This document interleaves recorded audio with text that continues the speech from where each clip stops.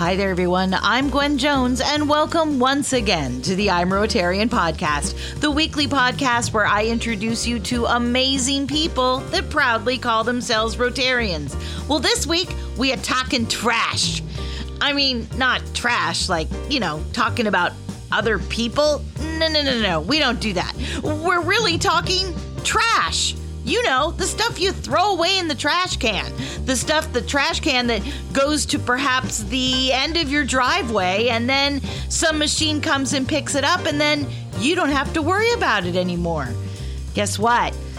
Ladies and gentlemen, theys and thems, we should be thinking about it, and we're going to today.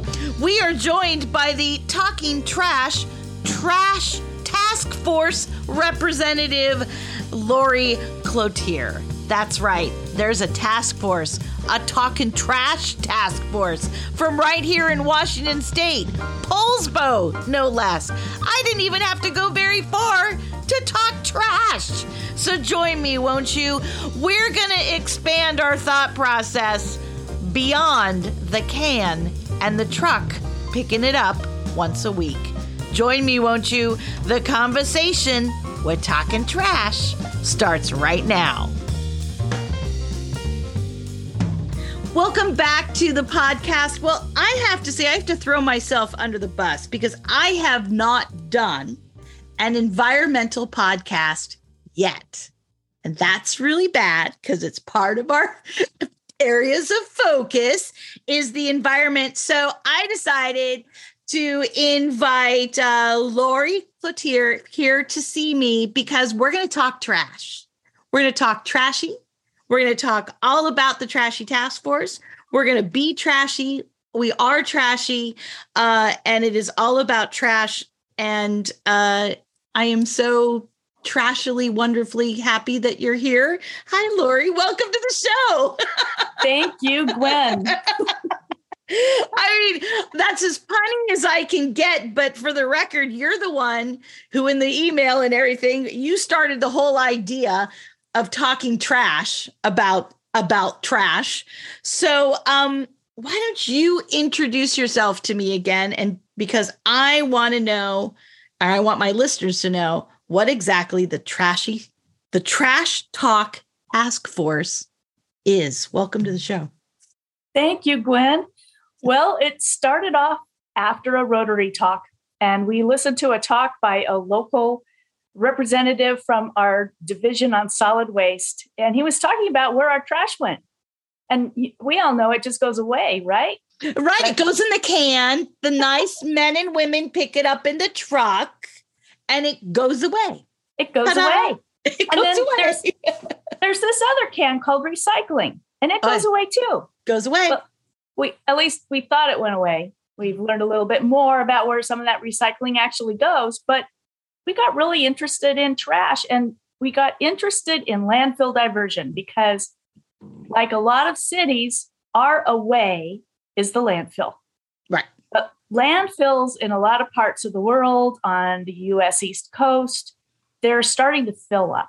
In Seattle, they're filling up. So we were kind of shocked to find out that all of our trash in Kitsap County, where I live, gets on a train and goes out of state to Oregon. And it goes into a gigantic landfill in Arlington that is supposed to live for another 90 years before it fills up. Okay, so now we are both here in Washington State. This is one of my most local podcasts I've ever recorded. Good to see you right down the street here.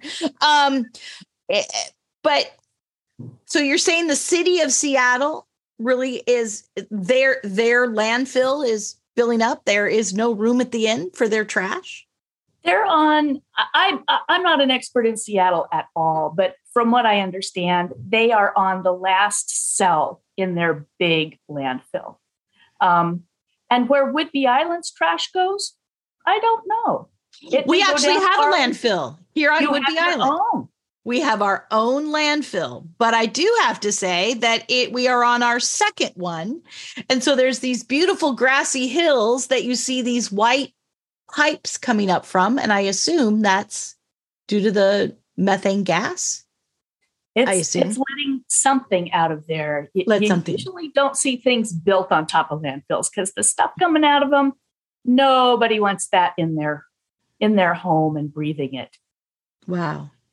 So you were saying well, I'm going to give you extra points. Okay. Because a lot of people just don't even know where their trash goes. And I hope as we go through this, that one thing that people who are interested in trash and want to be really trashy understand their local trash resources, because they're different. They're different here in Paulsville than they are in Whitby, and they're different there than they are in Seattle, and they're different here than they are on the East Coast. So there are different resources, both for where our trash goes and what kinds of things can be recycled, that differ from city to county to state to continent. And if that doesn't make things confusing enough, the whole thing about recycling gets very confusing. So our whole Trashy task force realized that we're all really a bit confused. We're not just trashy. And we wanted to be able to help. And we wanted to be able to divert things away from the landfill and into recycling when possible. And we'd all heard that styrofoam just can't be recycled. Right. That's what I heard. Right. You can't recycle. I cringe when anybody sends me something and it has styrofoam peanuts. It's like, how dare you?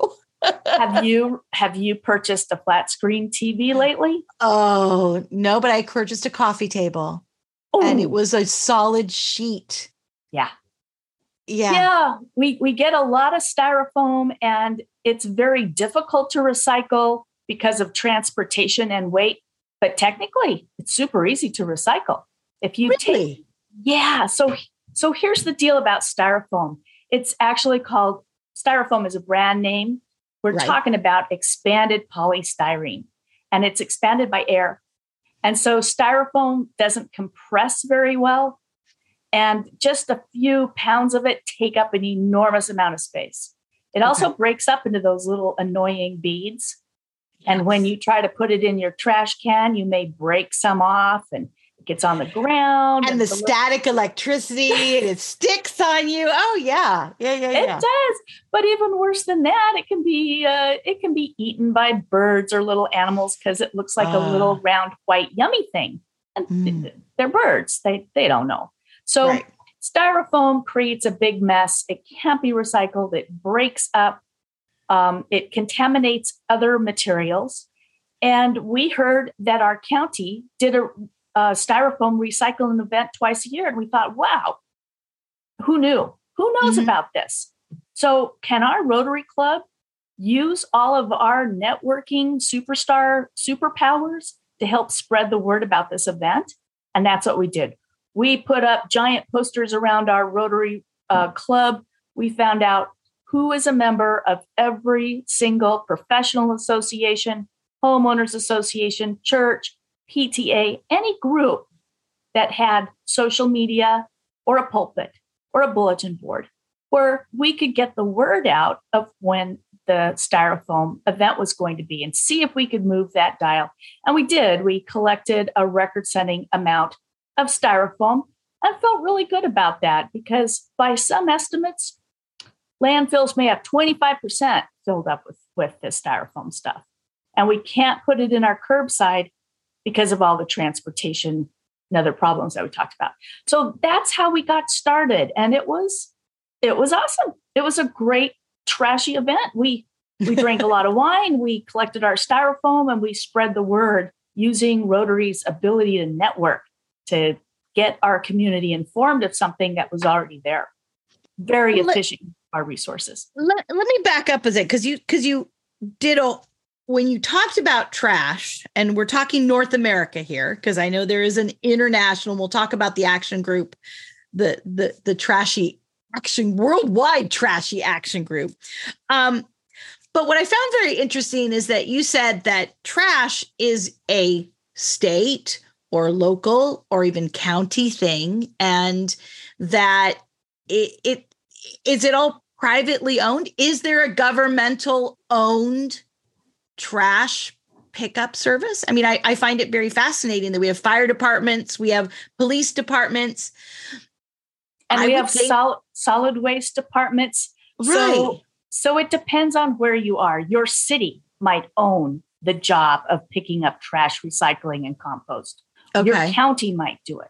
And then in addition to that, you may have private groups that do their own special recycling, or they might be a composter who accept yard waste for pay. Right. And we then have one of those. Yeah. these Okay. groups will often seek to get contracts from the company, or they will seek to get the contracts for the cities or the counties or the entities that are looking for somebody to receive recycling or receive trash. So the county groups in my neck of the woods, our county does a contract every couple of years. And so there's big business in trash, in other words. It is huge. Trash is a huge, big business, and recycling is a business too. A business that has been very much struggling, but is an important piece of the whole picture of dealing with plastic. It's been credited with being a bigger part of the answer to plastic pollution than it actually is. So that's a good tease, because I want to talk to you about that. Definitely. You were saying, I didn't want to interrupt. Please end your point there. Well, okay. Well, I just, that was our start, was with styrofoam. And as we were researching, where does our trash go? Where does our recycling go? How can we be more efficient? Why don't people know more about how to deal with things? What resources are already out there? Because sometimes nonprofits tend to reinvent the wheel, even the rotary wheel. So the first step I did, and I encourage people to do this, go have a cup of coffee with somebody who's involved with trash. Sit down and tell them, I'm here to learn. I want a data dump. I'm new at this, and I just want to be a sponge and learn everything I can about how trash is handled in our community. And you will start getting information and contacts. Who's doing composting? Who is taking used political signs? This is a very timely question. Certainly your curbside recycler is not taking it. Maybe your transfer stations are not taking it. But we just found a little group, Green Rhino, over across on the other side of the Puget Sound, that will take them as long as they're clean and don't have staples. So now we're thinking maybe the Trashy Taskforce should try to clean up politics, or at least political signage, and see that doesn't go to landfill and that it gets melted down and recycled. But as we were learning, we found out that a local middle school was collecting polyethylene film. They were trying to win a contest. And polyethylene film, that's your dry cleaning bags, bubble wrap, electric mailers, and of course the grocery bags. And so we got into that. We started collecting it. They won. And when their contest ended, we just kept on collecting it. And we have now collected over 40,000 pounds of polyethylene waste that is going to be turned into Trex benches and decking instead of going into the landfill. And that makes us excited. It's a domestic company. I now own a Trex deck. It locks that plastic up for at least a decade.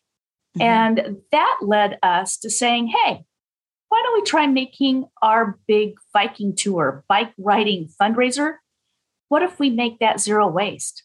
Could we do it? Actually, I went to our president, a person you've interviewed named Nick Johnson. Yeah. And from 1905 wear. Here. I said, hey, let's try to really reduce the plastic that we use.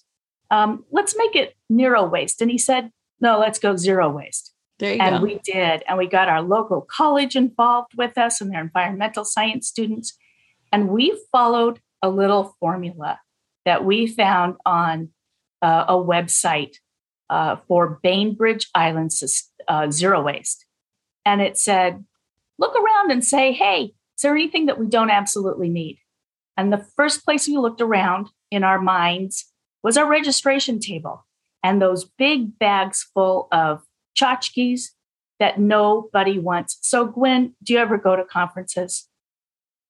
Yes. In fact, if you look behind me, of course, our viewers can't see this, but I have a whole bunch of lanyards from concerts and different things that I'm a live concert promoter and producer. So there's a lot of plastic lanyards over there with all kinds of stuff on them. So yes. Yeah, we found that an awful lot of people go to trade shows and conferences and they get a bag that's full of all kinds of gimmies and they get them home. And what are you going to do with all that stuff? Right.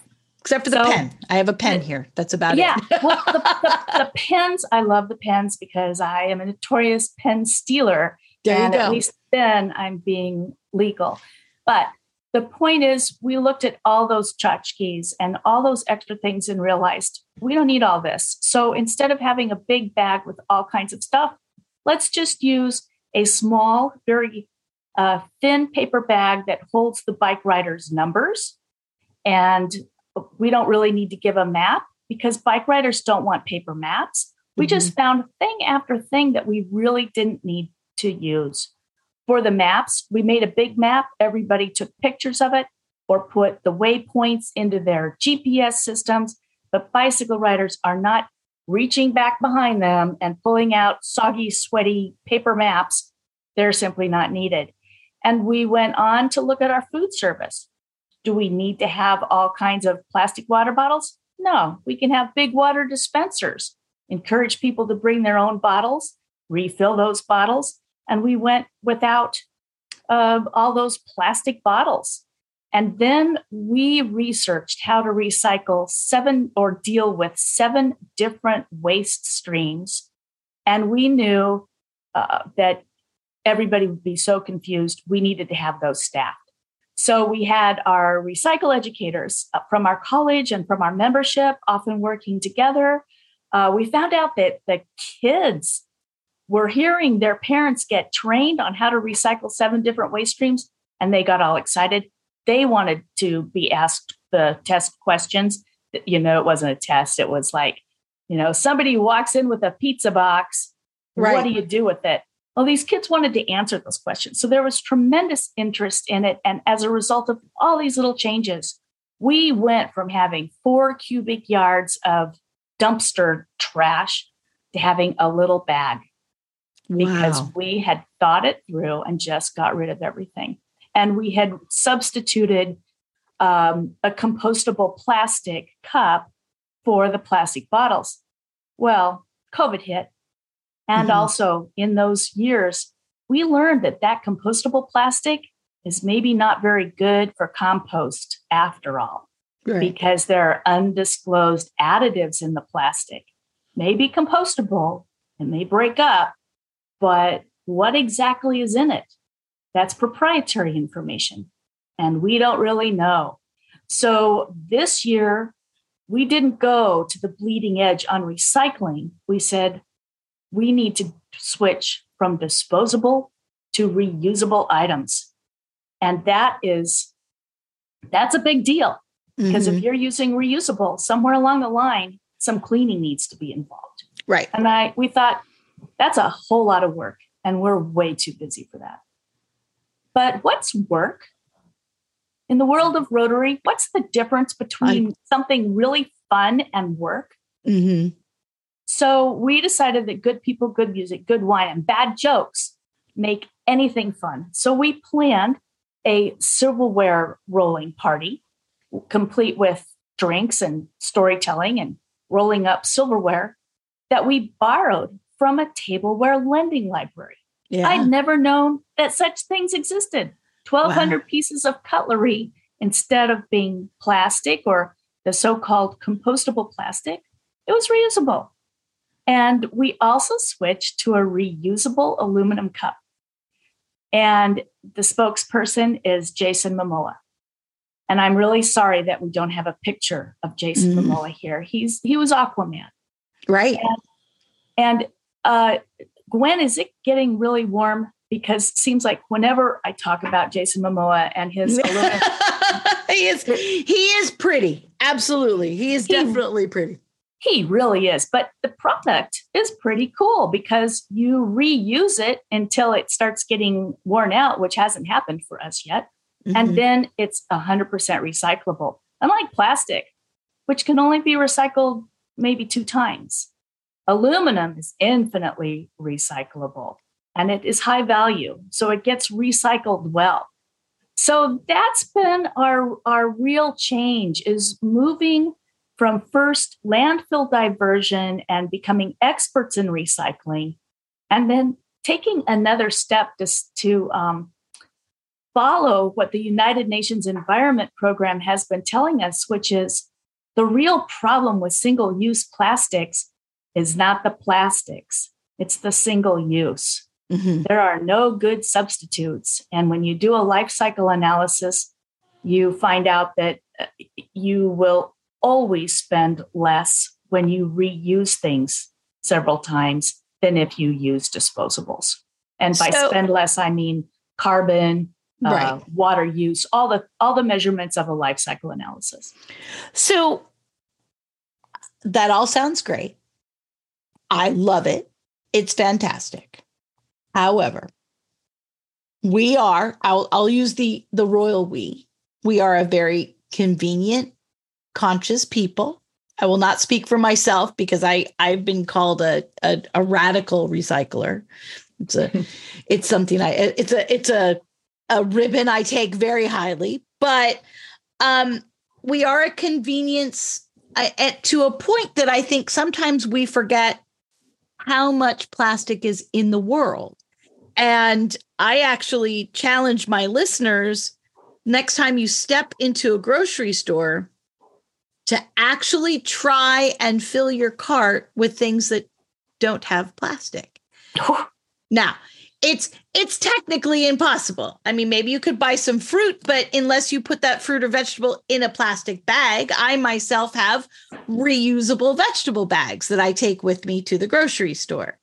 But is part of this plastic problem because we've just gotten lazy? I mean, all of our cheese is individually wrapped in plastic, and all of our yogurts can be in little tubes that are plastic. Can be little tubes that are plastic. And we have this that's all wrapped in plastic. Everything is wrapped in plastic. Are we just not connected anymore to our food, or connected anymore to how much plastic is out there? I mean, as I'm looking around my desk right now, I'm looking at all kinds of plastic things. I think there could be a little bit of, quote, laziness. In fact, there could be a lot. But if you're not lazy and you really try to not use plastic in your life, it's very hard. It has become a wallpaper we no longer see because our clothes are mostly plastic nowadays. Our carpets are plastic. Our upholstery is plastic. We think a lot of the plastic in food, which is actually one of the areas where plastic sometimes plays a role that's almost justifiable because it extends the life of fresh produce, especially in areas that are far away from where the food is grown. So really, what are our choices? I don't want to buy my tuna fish in a plastic sachet. Sachets are truly evil. Sachets are little pouches. They're often lined with metal fused to a couple kinds of plastic. I've seen those. Potato chips, you've seen them. You haven't seen them here, though, like you'd see them in India. Because people realized, hey, for 1 rupee, we can send people a little packet of specially branded shampoo or luxury laundry soap. And for 1 rupee, a very poor person can buy this product. They couldn't afford a whole box of it. Right. And the traditional methods of buying things, bringing in a container, getting it filled with something and going home, are being replaced by this sachet packaging. It's not recyclable. And in countries with no waste management infrastructure, those things are littering the ground. And worse, they're often flooding areas. They stack up all over the place because they have no value. They can't be recycled. And I had no idea that this was such a problem until I was in Houston at the RI convention and talking with Rotarians from Kenya who said those things plug clog up the drains. And guess what happens when you start having a lot of standing water and flooding? Right. Guess what happens to poliovirus reproduction? Sure. To mosquito breeding, other vectors that bring disease. So I've kind of wandered off my point, but it's very hard to live your life without using plastic. And we, the consumers, have no control. I mean, we can go out of our way to try to find those rare things that you can buy without it. But really, what about these manufacturers that are putting things and wrapping them in plastic because it's very inexpensive and they don't have to pay for it? Who pays for it? Well, we do when we are funding our municipal trash collection. So there are solutions in a world that in the political world and in the world of incentives and tax incentives and extended producer responsibility laws that are being enacted all over the world. I'm not a political person and Rotary is not political, but it's important to understand how these things work, how they might be financed, and who can actually make the decisions on how we get our food and our flat screen TVs. Well, and I think that's very, I'm sorry to interrupt you, but I think that's very interesting I know Rotary is not political and I do agree with you, but plastic is a petroleum product. Mm-hmm. And I think that's very fascinating. I think people need to realize that if you're very anti-fossil fuels, do realize that the more plastic you use, the more you're supporting fossil fuel type of things. It is a petroleum product. That somebody told me a few years back, and I was like, well, and that does have global geo type of feel to it. Absolutely. And so when I hear that, I also throw myself on the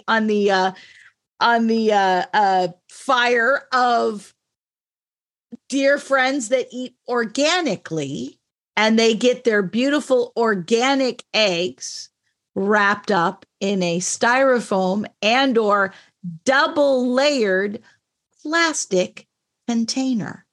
And I think to myself, well, whoopee-doo if that there is an organic egg, because it's just wiped out a whole bunch of stuff being this plastic container that it's been put in.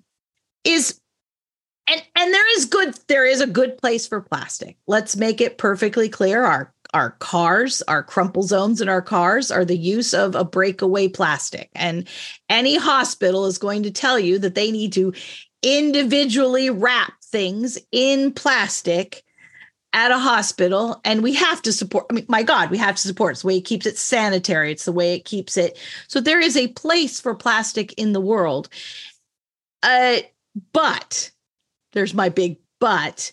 I think what we're not realizing is that not only are we wearing plastic and eating plastic, but can you tell us anything about this new fun thing called microplastics? Oh, that's my favorite thing. My favorite thing. So microplastics come about a couple of ways. We make microplastics. We as people? We as a commodity, we make microplastics. We for a long time we put little plastic scratchy things in our cosmetics, little tiny plastic beads to get that fresh look. Yeah. What is glitter? Probably a microplastic. Plastic abrasives. I've got this little sponge. It's a sponge with a smiley face cut into it. I've seen those. Yeah. Yeah. You've seen those. Well, a whole lot of parts of that sponge are missing. And that sponge was made out of plastic. And those missing parts are tiny little plastic. But most of the plastic is coming when our plastic waste, especially our single-use plastic waste, gets out into the environment and starts degrading by the sun. And it doesn't break down. That's the problem with plastic. Those little molecular bonds are so strong, but they degrade in sunlight. And when they degrade, more surface area is exposed. And more of those really bad additives are then able to go into the ocean water. Microplastics in our bodies, and we've now found them in human blood. Back in March or April, we started finding them in human blood. We've been seeing them in various tissues on both sides of the fetal placenta, in stools, but now we're seeing them deep in lung tissue and in blood. And with the plastic and the microplastics also come the additives, some of which are PFAS chemicals. And the PFAS chemicals are even worse than the chemicals that make up the plastic, which also have other additives like bisphenol and phthalates and things that are sending little endocrine signals. They are hormone disruptors. And we learned this from the endocrinologists of the world who are saying, why are we seeing some of these things that we're seeing? And they're tracking it down to some of the chemicals that we have in our plastics. And when the amount of plastic, it's the amount of plastic going into the ocean. Imagine a big 55-gallon sack of plastic sitting on 1 foot of your favorite beach. And imagine that 5 of those are lining every foot of coastline on the entire planet. That is how much is going into the ocean. All of it turning into microplastics. Eventually, it all gets up, much of it gets into the deep ocean. And a lot of plastic also gets into the air. Another source of micro and nanoplastics are our tires. So as our tires abrade, air currents can entrain them up into the atmosphere, and they go and they get redeposited all over the world. These deposit studies, deposition studies that are done in U.S. national parks, far from the source of any plastic, they find tons of plastic in nano and micro sizes, some of which can travel across continents. So we breathe this and we think it's enough to send you packing and go indoors. Right. But because of all that clothing and upholstery, our air quality and our micro and nanoplastic indoors is actually higher than it is outdoors. So we are breathing plastic and we're eating plastic, and it's in our blood. And when you get down to the micro and nano levels, it becomes small enough to cross the blood-brain barrier. And we just don't know what it's doing up there. But based on what I'm reading in social media, it's not making us any smarter. So it sounds to me like we have plastic on the brain a little bit and a dog in the background. We do love dogs here. Don't worry. Sorry about that. That's okay. I've got a couple off dogs that are asleep. I can put this dog. Good boy. That'll last about 3 seconds. There you go.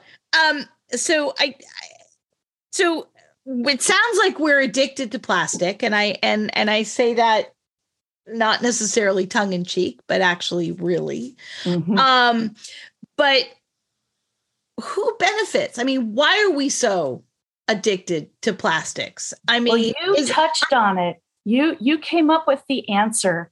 It's big business, and it's the fossil fuel industry and the chemical industry, which are tied. But I was going to say we don't really hear about that. I mean, we hear we officially have a president this time, and I'm not being political. This is legislative, that has signed a bill that's going to talk about greenhouse gases and is going to work on solar panels and is going to make jobs, and all that's well and good. And I want that. It makes me very excited, but nowhere in there does it say, and we're not going to use so many plastic things.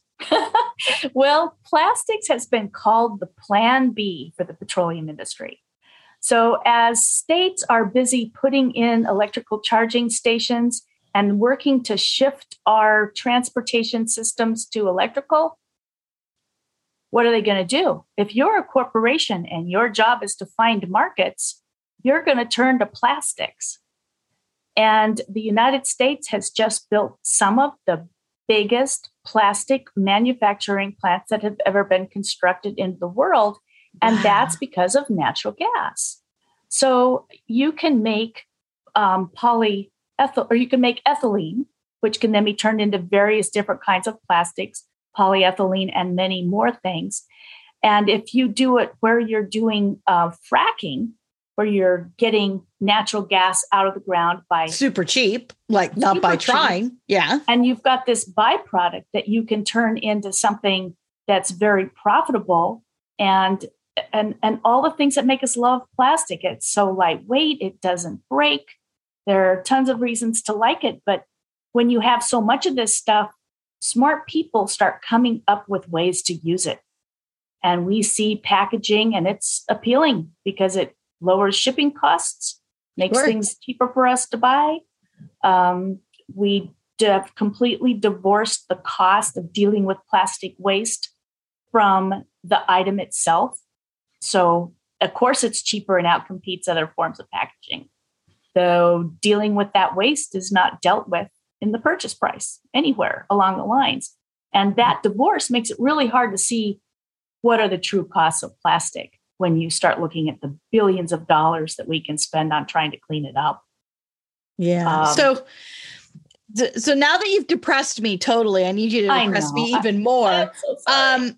I'm a trashy person. You are a trashy person. And you did mention that you were talking about recycling. Now, I have to say, I am a huge recycler.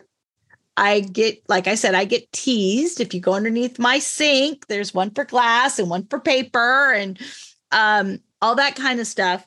But then I had somebody tell me, well, who cares about your plastic bottles? And in fact, I think actress Drew Barrymore has a thing for a cleaning product that she's in.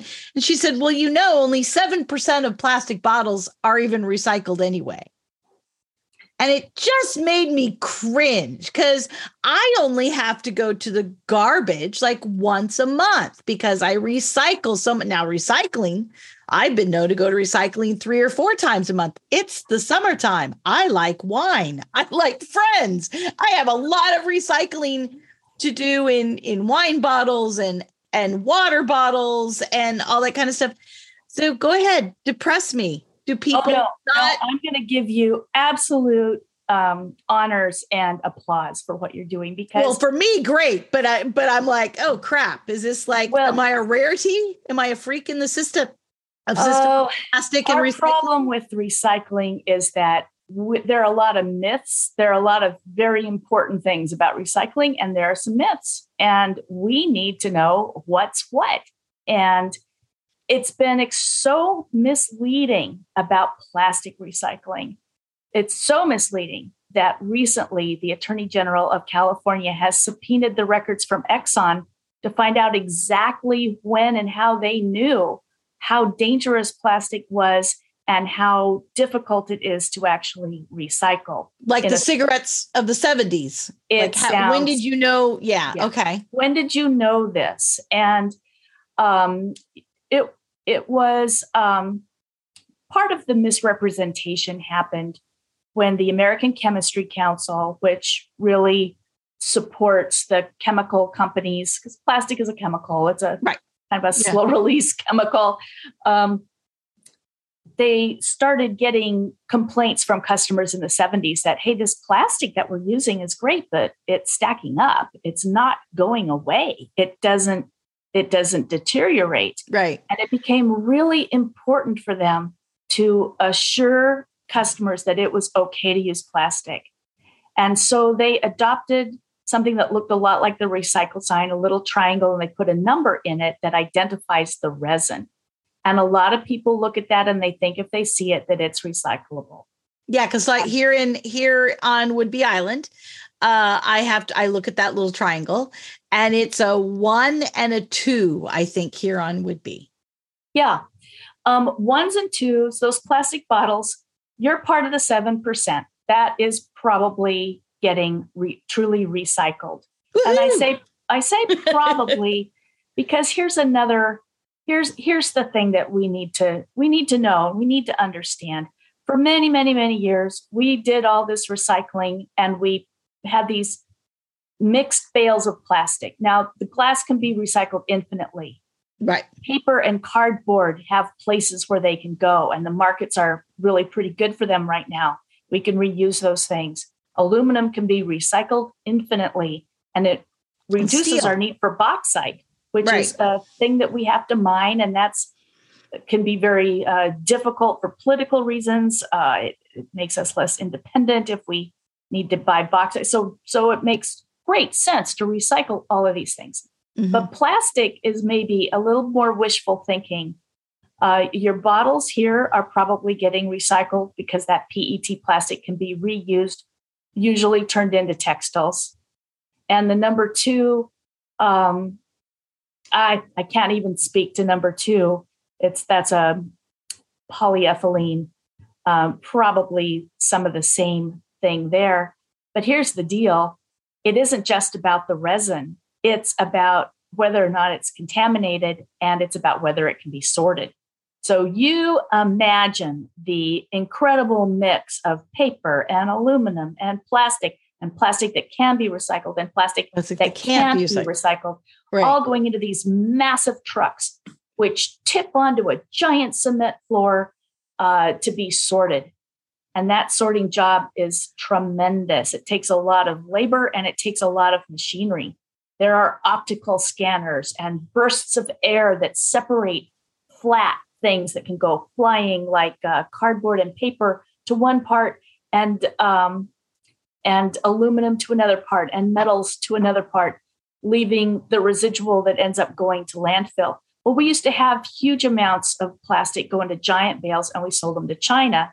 And then China said, you guys are sending us cardboard that's been wet and it's a pile of mold. You're sending us plastic that is full of low value plastic, and we're not going to take it anymore. And they quit taking it. And we started desperately trying to find places to sell the big bales of plastic that were coming out of our different recyclers, and started sending it to places like Malaysia and Indonesia and other places. Well, they can't deal with the low value plastic any more than we can. But what were they doing with the plastic that couldn't actually give them some value, be worth recycling? Well, they don't have big landfills, or they might have incineration, but it might not have any scrubbers and filters and heavy metal removers that we see in more industrialized countries. A lot of it finds its way into the oceans. It gets into the oceans or it gets burned. So this is a big problem, and many nations of the world got together in Basel, and they came up with a way to stop the international waste trade, this flow of the huge plastic byproducts of a very highly consumer countries to small nations that desperately needed some of those resources and had no ability to take care of the things that were not recyclable. And almost every country in the world signed for this because it was so important. But there were a couple small countries that didn't and a big country that didn't. And the big country that didn't was the United States. Mm-hmm. So we can still ship our stuff and dump our stuff in other countries, whether, under the label of, it's part of mixed recycling, but it's been shipped someplace. And what is really happening to all of it? And it's still legal for us to do it because we never signed the agreement saying that we wouldn't do it. So I think we've got some blue sky in our behaviors here in how we take care of our own mess, of our own plastics. And trying to use less plastic is a way to get started right from the get-go. Hence, it's worth it to us Trashy Taskforce people to spend an evening drinking wine and rolling up some silverware and getting together, not the day after an event. Because, Gwen, if you've been in Rotary, you know that the day after an event, Rotarians are sitting on their couches eating ibuprofen because we can barely move. But out of a plastic bottle, I might add. But, I can't do anything about that. Yeah. Yeah. So anyway, it's worth it to us to start making the behavior change to get a new normal. somewhere between 1955 and today, it became normal to just take something, use it once and throw it away. But that is really not feasible. And even if we make a change away from plastic to another single-use object, we still are creating a huge burden. We need a new normal. So it's interesting that you always put in these little words of single use. Single use plastic seems to be really the enemy that leads to microplastics and different things. It was interesting while you were talking. I went back to the grocery store in my brain, and I'm sure my listeners are going to know this. Let's just, next time you're walking down the aisle and you go to where the tuna is sold.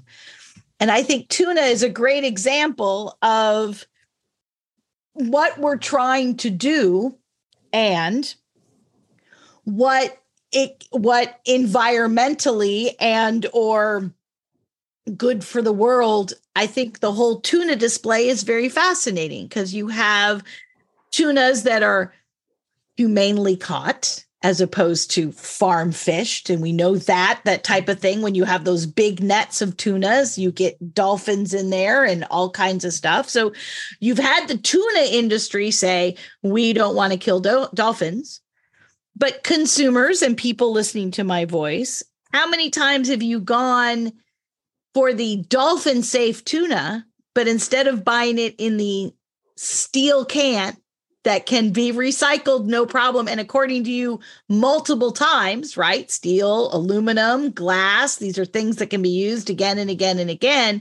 But instead, you buy that quick fixed package of tuna in one of those vacuum sealed packages with not only is it plastic, but I guess it's that awful plastic. Sachets. It's a sachet.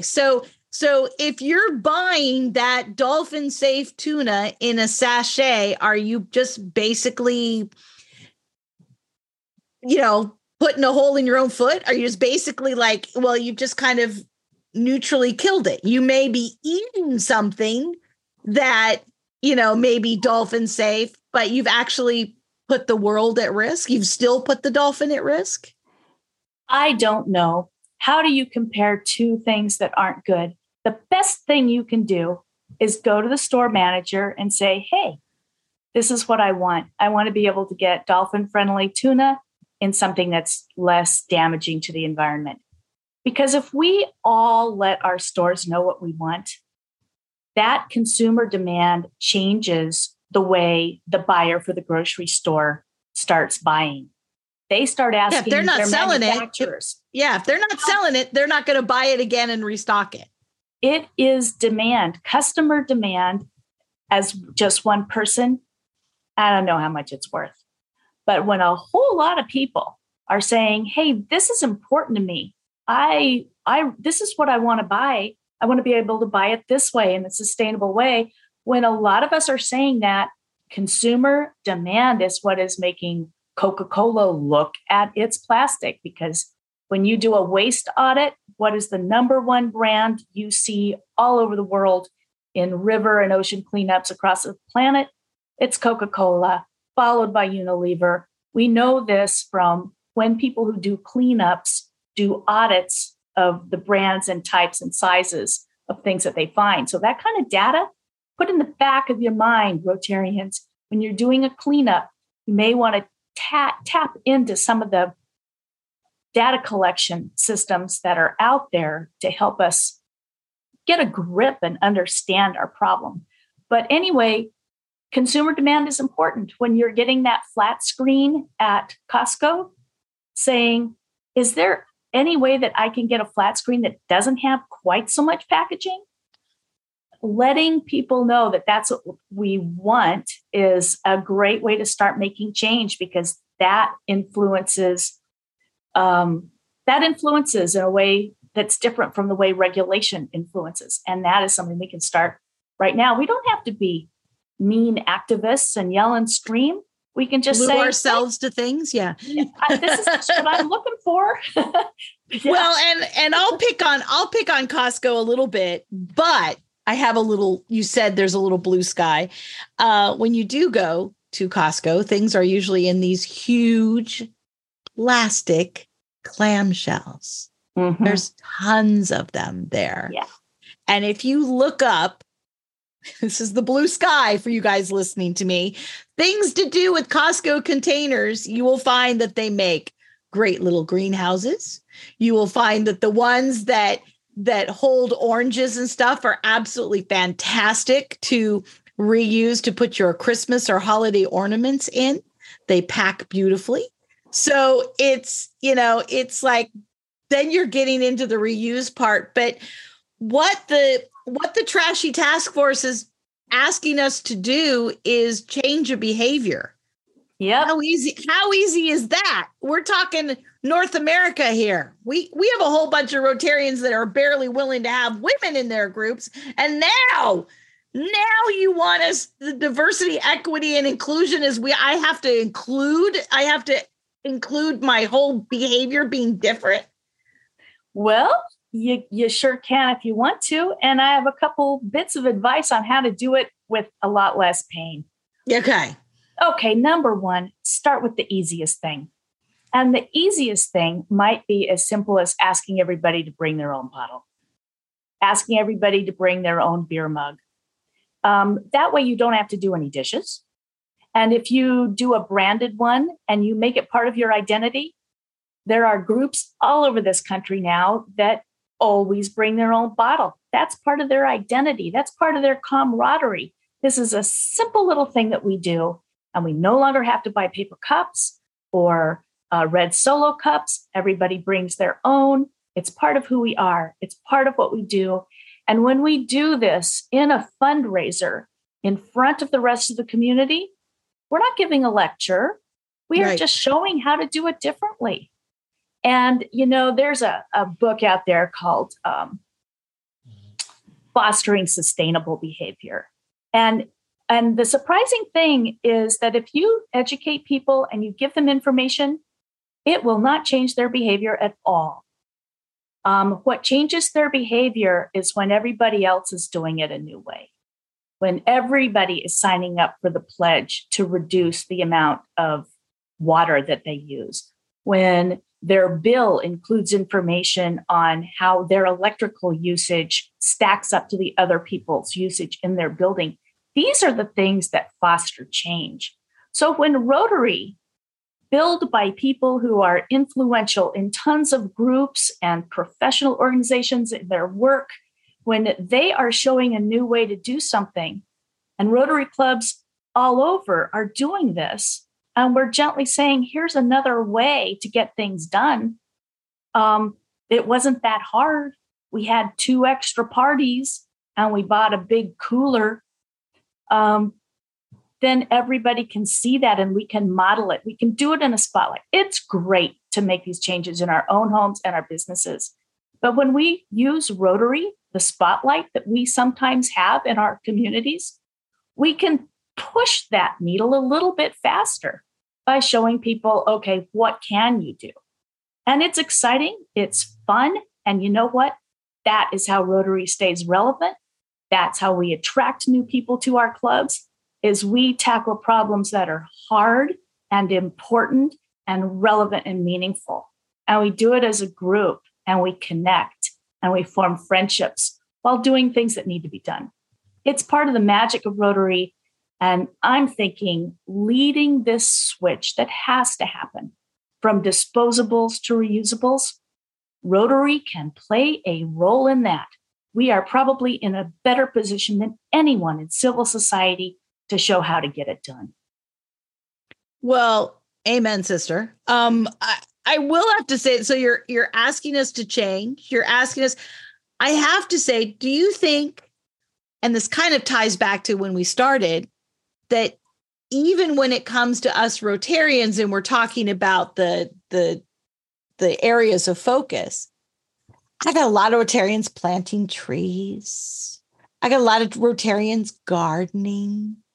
But whose idea was it to take on trash?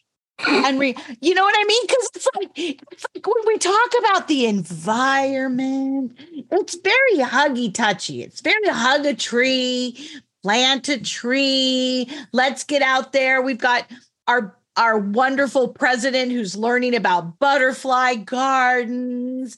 And I am not dissing a decent butterfly garden. You can just send me all your hate mail. That was just sarcasm, everybody.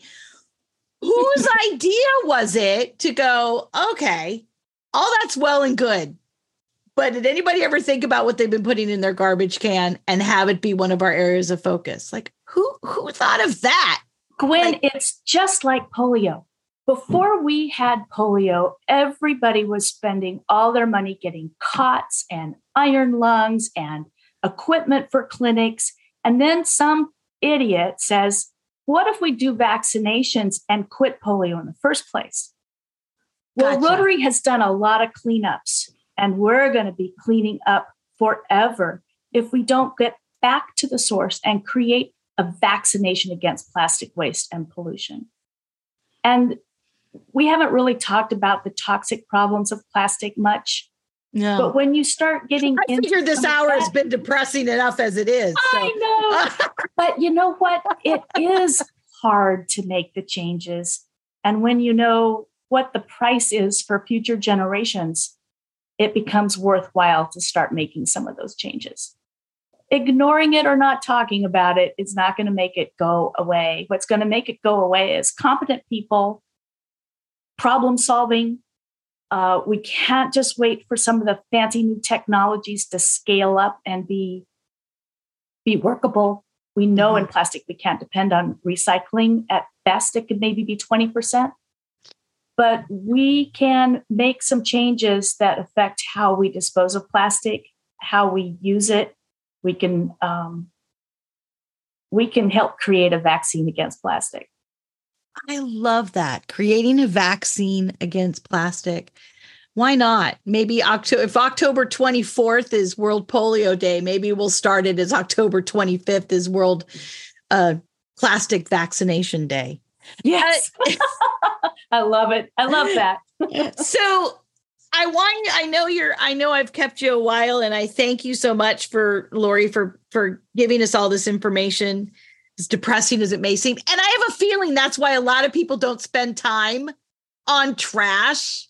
Maybe that's the whole thing. It's like a tree is so pretty and it's lovely and it brings shade. And what you're talking about is smelly and sticky and nasty. And you know, we want to be detached from such things. But let's just say somebody is not totally just depressed after this last hour and wants to start a trashy task force in their club. What can they do to make that happen? I think you got to find your people. Okay. A lot of people are just sick and tired of the plastic mess. And we're doubling our plastic every 11 years. And we make so much now that when it doubles again, what are we saddling our next generation with? So you start, I think, with something easy like making sure that you recycle right where you can, understand how your community works, and then start problem solving and start with the easy things. We don't have to get rid of every darn piece of plastic all at once. We can't. But we can pick the easy things. We could have everybody bring their own bottle to stuff. We could start having educated high school interactors helping people recycle, compost, and put stuff in trash correctly. The one bit of advice that I have is if you are a Rotary president, you think, oh, this is a great idea. I'm going to saddle my overworked fundraising committee with yet one more thing. Don't do that. Find the trashy people. Find the people who care about this, who like to have fun and camaraderie and tell bad jokes and drink that red wine and take care of that trash. Educate those kids. Make it fun. Make it fun. Make it part of building your membership and building the social glue between your members. Find those people who are excited about it and let them take that job on, because I will do things that no hardworking fundraising chair can do.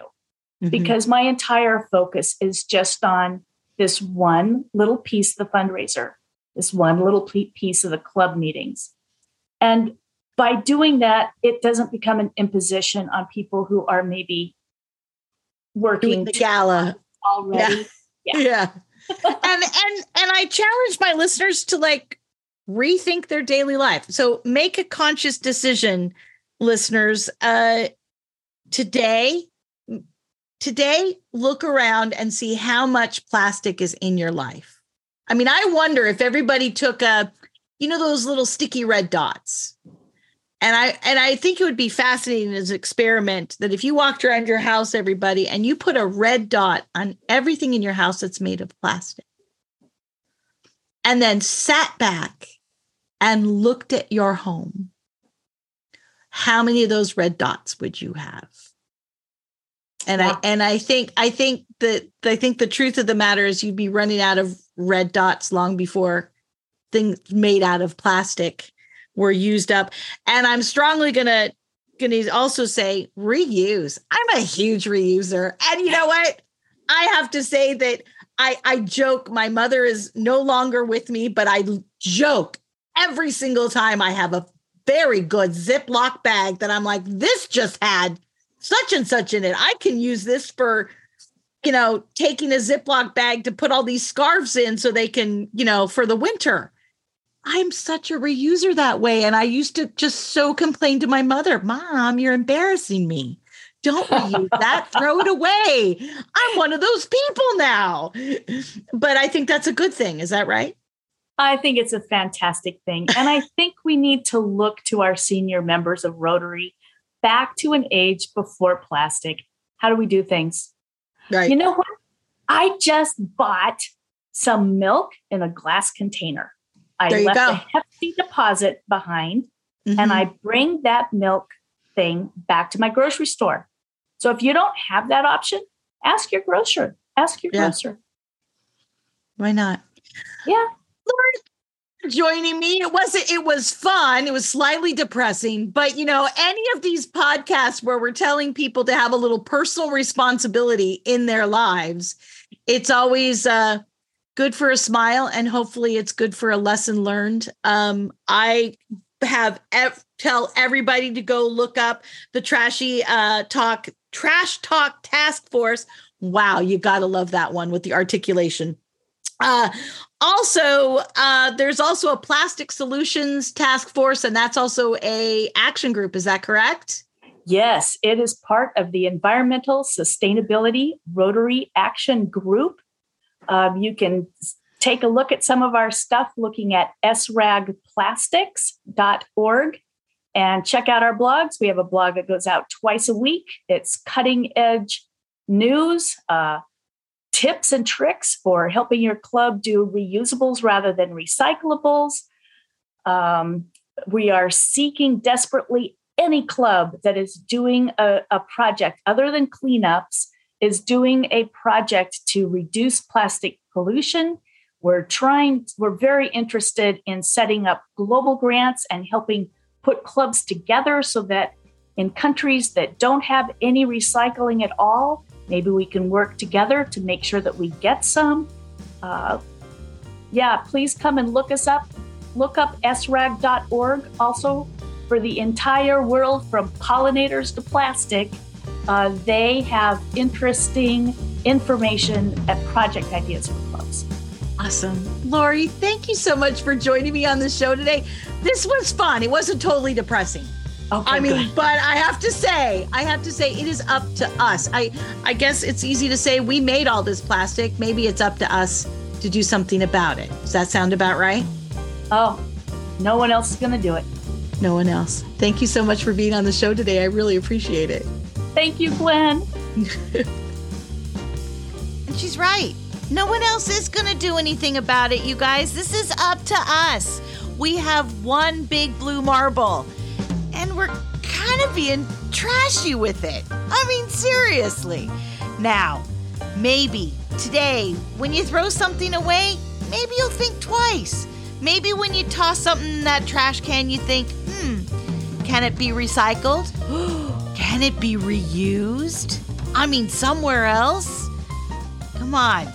We're in this together, you guys. We can every day make a difference. And by the way, it is one of our areas of focus, so what the heck? Start focusing on it. Well, thank you so much for joining me on the podcast today. If you like the podcast, tell a friend. And if you have a Rotarian that I should know about, hey, rotarianpod@gmail.com. All right, then, until next week, think about your trash. Take care of yourself and the world around you, and we'll hear you next time on the I'm a Rotarian podcast. Have a wonderful week, everybody. Bye-bye.